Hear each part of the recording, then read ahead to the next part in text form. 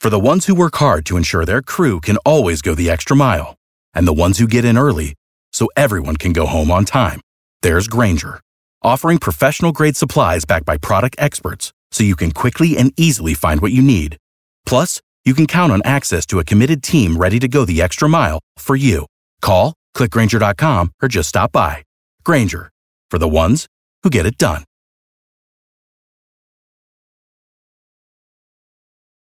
Every team, every topic, everywhere. This is Believe. Welcome to the Believe in the Cowboys podcast. I'm Paul Catalina alongside former Cowboys cornerback Orlando Scandrick here on the Believe Podcast Network, the only podcast network with a podcast for every team. Do you believe in your team? We believe. Brought to you by BetOnline.ag. Did somebody say playoffs? The NBA, MLB, and NHL are in full swing, and our partners at BetOnline have you covered. I was all fired up about the Mavericks last week and told people to bet on the Mavericks. They didn't win again. So that's why you go to BetOnline.ag, and don't listen to me. So take full advantage of sports being back and get in on the action with hundreds of odds, futures, and props for you to bet on. And there's always the online casino as well. It never closes. So head to BetOnline.ag today and sign up to receive your welcome bonus on your first deposit. Again, that's betonline.ag and sign up today. BetOnline, your online sportsbook experts. Orlando, we're 2 weeks away from the start of the NFL season. We are 2 Sundays, and I'm super excited. But let's just rewind a little bit. You told people to bet on the Mavericks? Last week, I said, I'm super excited about the Mavericks after, you saw it, like, we did the podcast after Luka hit that shot. Man, I was fired up. I think it was a hell of a shot, but if you're depending on 40-foot fadeaways, I knew they weren't going to hit 40-foot fadeaways, and then every night. Yeah. And then Tim Hardaway Jr. had a night that he couldn't miss, and then he couldn't make a shot in Game 6. Yeah. Well, and then Paul George broke out of his funk. And that was amazing to see in that one game. So I guess it was Game 6. I think that was Game 5. Yeah, Game 5. Yeah, Game 5. He was just unbelievable. And then Game 6, the better team just came out, and Paul George was good in the first half. Kawhi was phenomenal, and Luka was Luka, and basically playing 5-on-1. Yeah, but no Porzingis, and the Mavericks they need another guy. Yeah, they need a third guy in that rotation. They need Porzingis to be healthy. I get it. I got excited. I thought we might see a first round upset, and I'm not even a Maverick. I'm a Spurs fan. So first round upset? Yeah, I thought we might see an upset. Oh no. So I thought that's what I thought. I thought like, okay, but part of it, I'll tell you, was made me like, I'm still a little bitter that Kawhi's not in San Antonio anymore. So part of my brain like leaves like rational thought, knowing that, like, look, he's one of the top 3-4 players in the league. I know this. Like, believe me, I watched him lovingly for years. Like, everything about him was great. And then he left, and, for whatever reason, like he wanted to leave. That's his prerogative. They traded him because he wanted out. But, like, sometimes now, I guess I'm kind of like a scorned fan. Oh, so you're just betting against them. So I'm just like, or I'm hoping. I'm not really betting against them because I know, like, my brain tells me they'll bet against Kawhi. He won in freaking Toronto. Like, the dude can win. Like, I know that. Yeah. But, like the fan part of my brain is like, come on, this would be the great one to upset, so. Yeah, I didn't see it that way. I just seen Luka had a phenomenal game. He's hitting 40-foot step backs.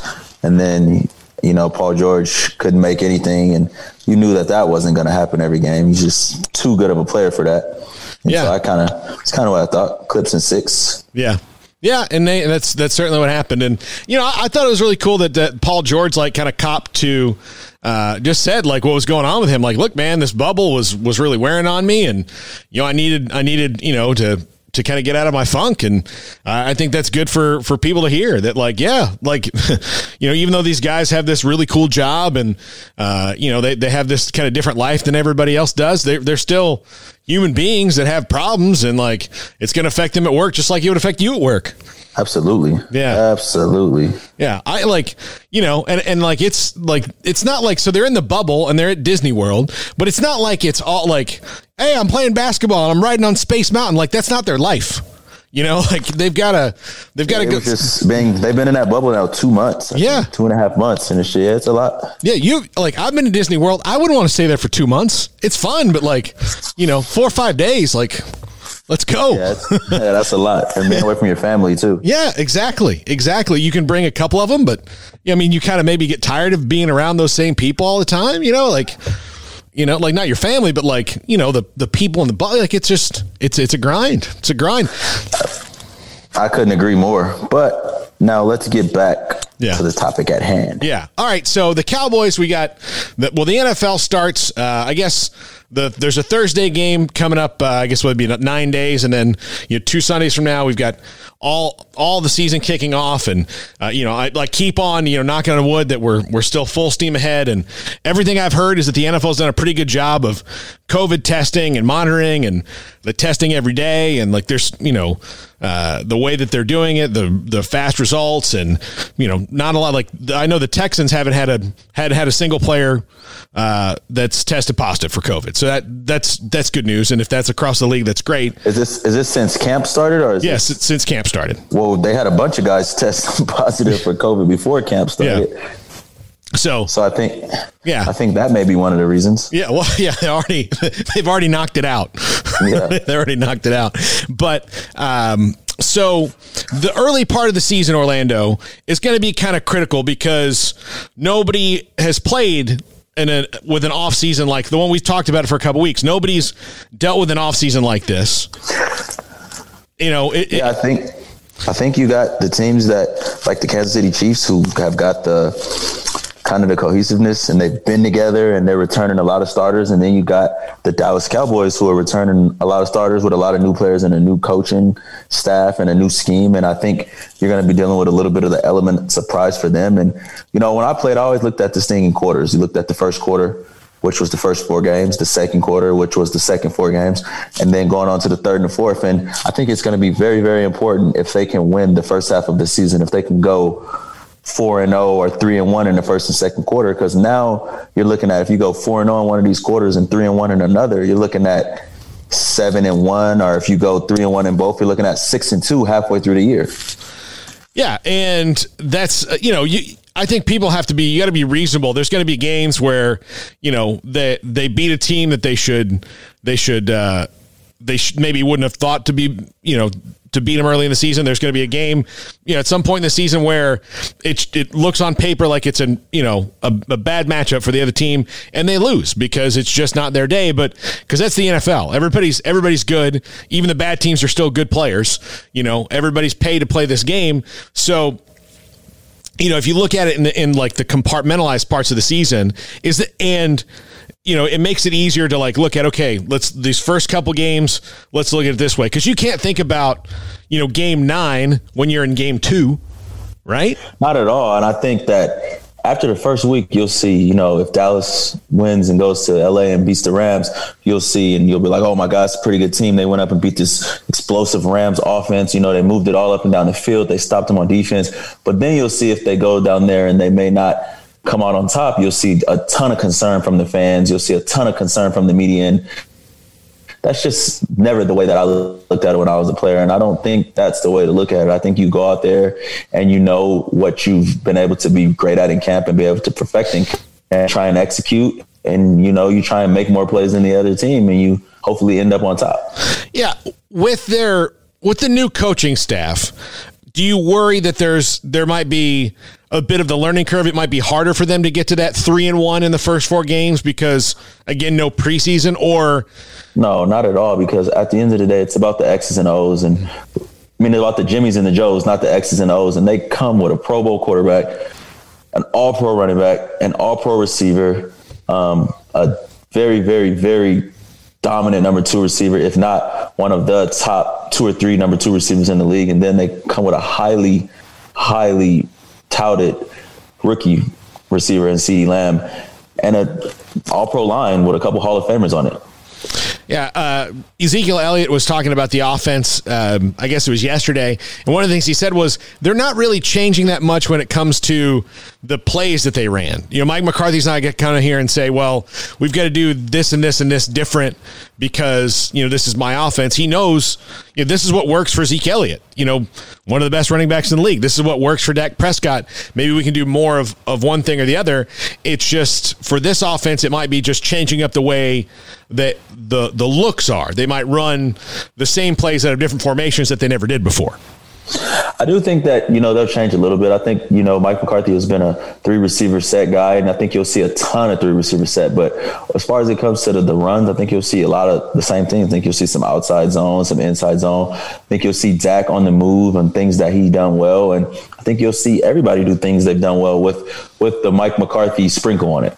Yeah, and Kellen Moore is still calling the plays from last year. He's still doing that. So there's that rhythm again. It's just there's some new, like you said, Mike McCarthy sprinkle on it. But he's also not stepping in, and he's a smart guy. He's not stepping into a team that was 3-13. He was stepping into a team that was 8, 8-8, 7-9. I can't even remember right now, but like they were just outside the playoffs last year. It's not like he needs to come down and do, a top-down rebuild. He's got to take a team that's been kind of up and down the last couple of years and make them consistently better. That's his goal. Absolutely, but let's not get beside ourselves and let's not be foolish. Mike McCarthy is an offensive-driven coach. He did not take this job with all these great offensive weapons to not have an input. Yeah. I think that, he wanted to keep Kellen Moore in place to have some camaraderie and some familiarity with Dak Prescott and Ezekiel Elliott and everyone. But besides that, there's all new position coaches at everything. They bring over a coach, the running back coach, and Skip Pete, a guy who I highly respect, who was there in my younger years, who worked with Marion Barber and Felix Jones and was even there with Julius Jones. And I think they bring him over, who was a great coach who can, kind of relate to Zeke Elliott. But all these other coaches, I don't really know anything about. I'm sure at some point they have some type of ties to Mike McCarthy, and it's going to be the Mike McCarthy way. I don't think that Mike McCarthy took this job with just stepping in and just letting other people run the offense or run the team, and he just kind of be the general.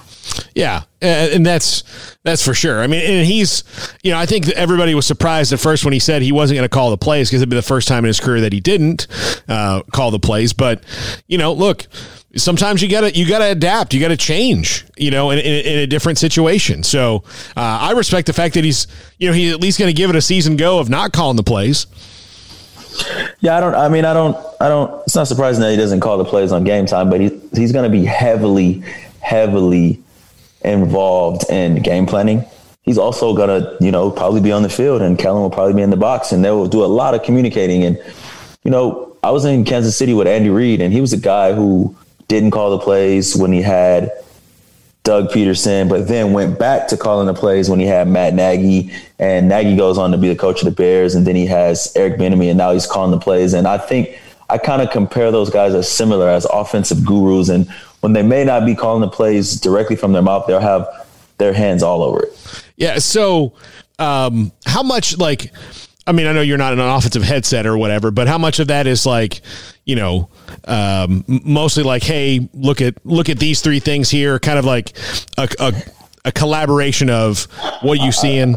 I think they go into it the week, and I think they go into it with a plan. And, Kellen being a former quarterback, Mike McCarthy being somebody who's been around some great quarterbacks, his whole entire career, I think they kind of bounce back and forth off each other. Mike will have things that he likes. And, he'll have the final say. He'll tell Kellen things. And I look for them to be boom or bust. I look for them to be a top offense, or I look for them to maybe switch some things up. And when it comes down to it, maybe Mike ends up calling plays before it's all said and done.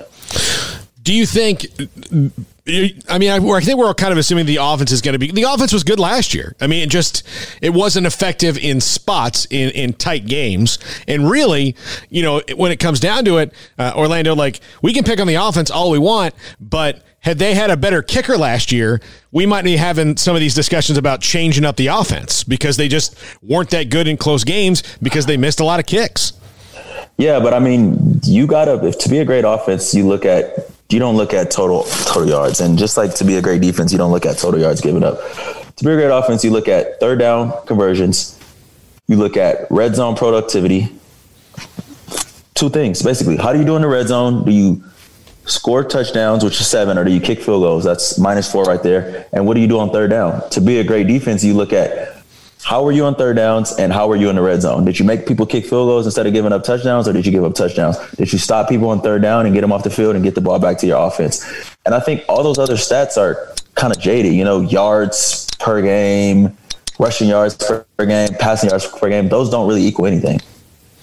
Yeah, I guess those only matter if like you're giving up a bunch of passing yards with the touchdowns attached to the back of them.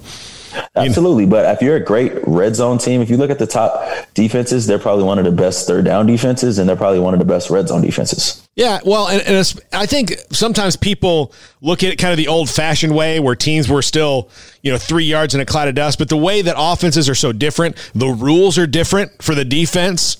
You can't do a lot of the things that you used to do. But let's not overcomplicate this thing. Don't even look at rules. Just look at if a team moves the ball up and down the field and they kick field goals. So if they get in the red zone 3 times and they score 3 touchdowns, it's 21 points. If they get in the red zone 3 times and they score 3 field goals, it's 9 points, and vice versa for offense. Red zone defense and third down defense will tell you everything you need to know about an offense or defense.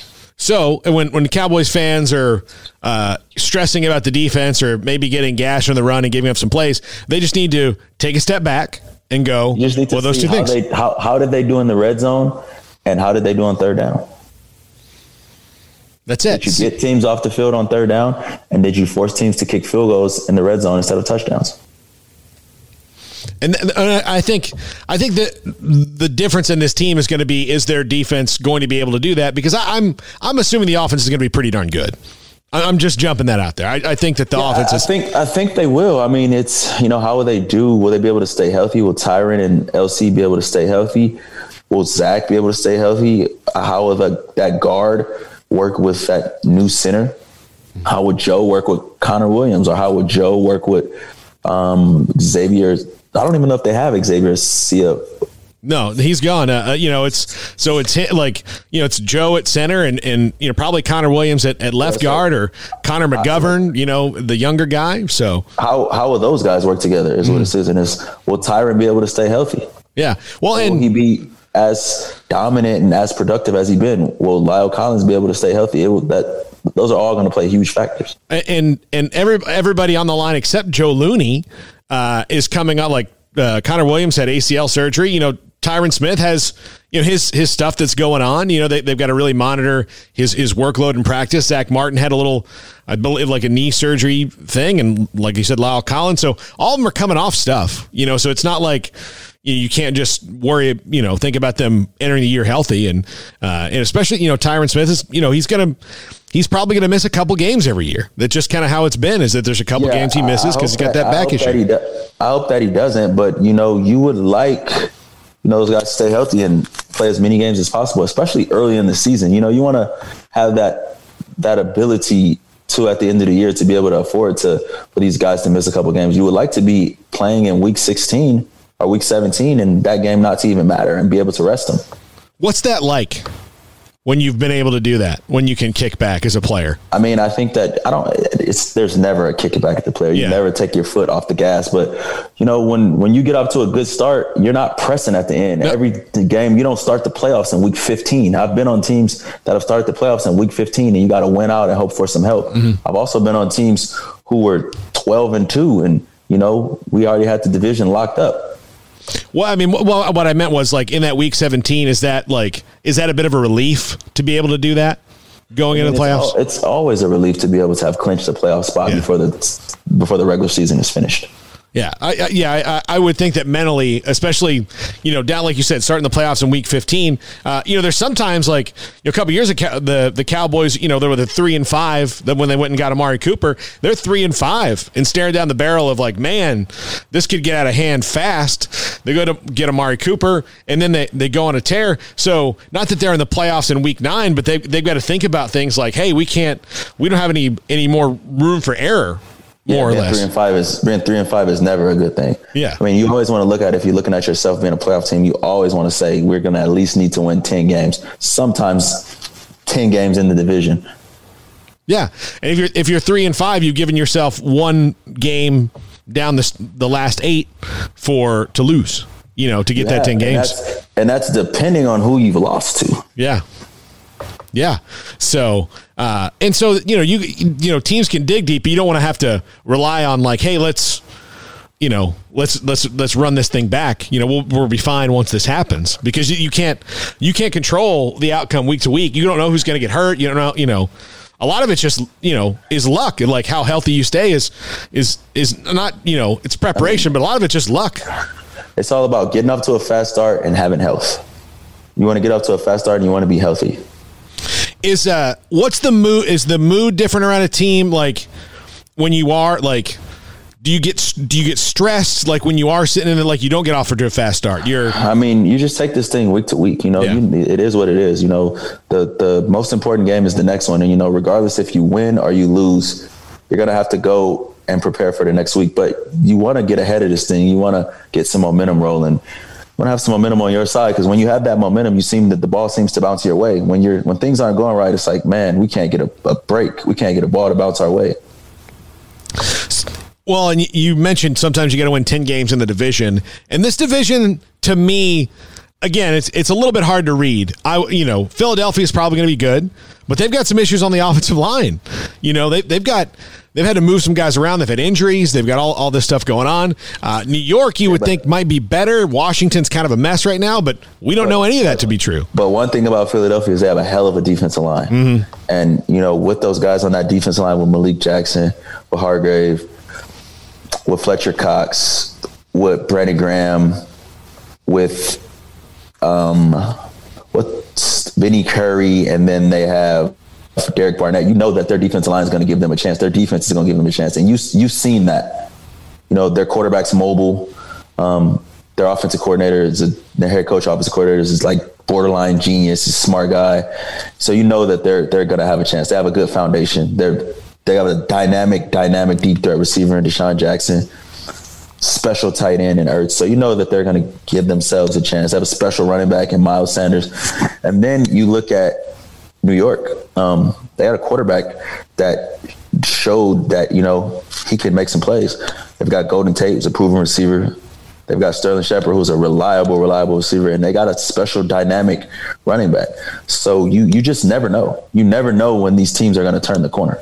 Yeah, and especially when you talk about New York, I remember last year watching and thinking, they didn't use Saquon Barkley enough. I thought he also got injured last year. Yeah, but and then they got a new coach. They're doing things a new way. You just like you're sitting here excited about Dallas. Everybody is sitting excited about their chances. Yeah. And they also got the element of surprise, and they got Jason Garrett, a guy who was fired from his last job. He's got, or not fired, but not his contract not renewed. He's also got something to prove. He's shown that he can be an offensive coordinator that can lead and orchestrate a dynamic offense, as he did when he led the Cowboys when they had Tony Romo and Marion Barber, Jason Witten, Terrell Owens, Terry Glenn. So it's pretty much an even playing field. Yeah. And again, I expect the Giants to be much better. I do. I mean, even in the first year under Joe Judge, I expect them to be much better than they were because, you said it, Daniel Jones showed he's got something. Exactly. And he's young and dynamic and looks like he could be a pretty fun quarterback. My biggest question in the division is what's going to go on with Washington. And they've got a lot of their stuff going on with them in the organization right now, which you hope doesn't trickle down to the locker room if you're there, but there's a lot of stuff going on there. Yeah, I don't know about that team. I know they got some good defensive linemen. Really good. Yeah, they do. They got Chase Young, Kerrigan, Deron Payne. Hey. The other kid that came from Alabama, Sean, what is his name? I'm slipping his name. He's a great kid. What's the other kid from Alabama? Jonathan Allen. Jonathan Allen. There you go. Yeah, they got some high picks. They have some high picks though, so they got a chance. Teams with good front fours, they got a chance. Yeah. And Ron Rivera, this is a guy who's coached a team to a Super Bowl before, so I expect him to come in and hit the ground running. as much as he can. And again, like you said, all the other stuff, you just hope that it stays in the front office, where it is. And the stress of that doesn't. Yeah, I don't even know how that trickles down to the players when a lot of that stuff happened, when a lot of those guys weren't even there. But, that really isn't any of my concerns. Yeah. Absolutely. Hey, I wanted to get your opinion before we go. It's not a Cowboys issue, but, Earl Thomas, we talked about him. He got cut, from the Ravens. He punched a guy in the face. Leonard Fournette got cut abruptly from the Jaguars this week. And the Terry Robisky said it had nothing to do with his playing. That they said, it's just time for him to go. When other teams are looking at that, how much risk is that with a guy who is good in Leonard Fournette, but has been a bit of a malcontent and a problem that a team that is really bad in the Jaguars just said, no, we don't want to deal with it anymore. Well, the first thing you got to look at with the Jaguars, they got a new general manager. They're starting new. I think he maybe doesn't just fit in there trying to change the culture, but I think every team does their own, due diligence on a player. And I think a lot of the reason why he didn't get claimed came with that $4.13 million contract. And that's a hefty amount for a guy that you kind of don't know if he's going to fit in 2 weeks from the season. Yeah, absolutely. He might be someone who waits a week. Do you think he might wait, like the teams might wait a week so they save that money on him or whatever that rule is about taking a guy after the first week? Yeah, I don't even. This doesn't have anything about the first week. That has nothing to do with the first week. He's not a vested veteran. His contract doesn't become guaranteed after the first week. This guy's only going into his fourth year. Has nothing to do after the fourth week, but it has everything to do with the waiver process. And if you claim a guy on waivers, you assume his contract. Yeah. So I look to see him get signed before the first week. Yeah, I wonder where he is a fit. Yeah, I have no idea. I haven't really got to follow up with much training camp with the amount of kind of the secrecy that's been going on and everything that's going on in the COVID world. Yeah. I don't really know who wants a running back and who wants him or it's also who's not happy with what's going on or, there's a lot of factors there. I just wanted your opinion on Leonard Fournette. Very curious as to what you thought. I think you have a suitor at $4.13 million. I don't know if he has a suitor. I think he has a suitor though at a different deal, at a minimum deal or somewhere that he can get a chance to prove and, get a chance to earn a second contract. All right. Anything, Orlando, you want to dive into anything else before we go? No, we're good. All right. Next week we'll get to talk about the season coming. We'll be able to kind of, breathe it in, which I'm very excited about. Orlando, always good stuff. Always great to talk to you. This is the Believe in the Cowboys podcast. Please like and subscribe wherever you get podcasts, retweet us, follow us on Instagram, all of that stuff. I'm Paul Catalina for Orlando Scandrick. So long, everybody. Without the ones like you, who work tirelessly to keep things running, everything would suddenly stop. Hospitals, factories, schools, and power plants, they all depend on you. No matter the weather, emergency, or time of day, you're the ones who get it done. At Grainger, we're here for you with professional-grade industrial supplies. Count on real-time product availability and fast delivery. Call, click Grainger.com, or just stop by. Grainger, for the ones who get it done. When you're listening to a true crime story that has an unbelievable plot twist that makes you stop in your tracks? That's what our podcast, People Are the Worst, brings you with each episode. I'm Rachel. And I'm Rebecca. We're identical twins who love true crime cases that make you say, didn't see that coming, and we hate the people responsible for them. Listen to People Are the Worst now on Apple, Spotify, or wherever you get your podcasts.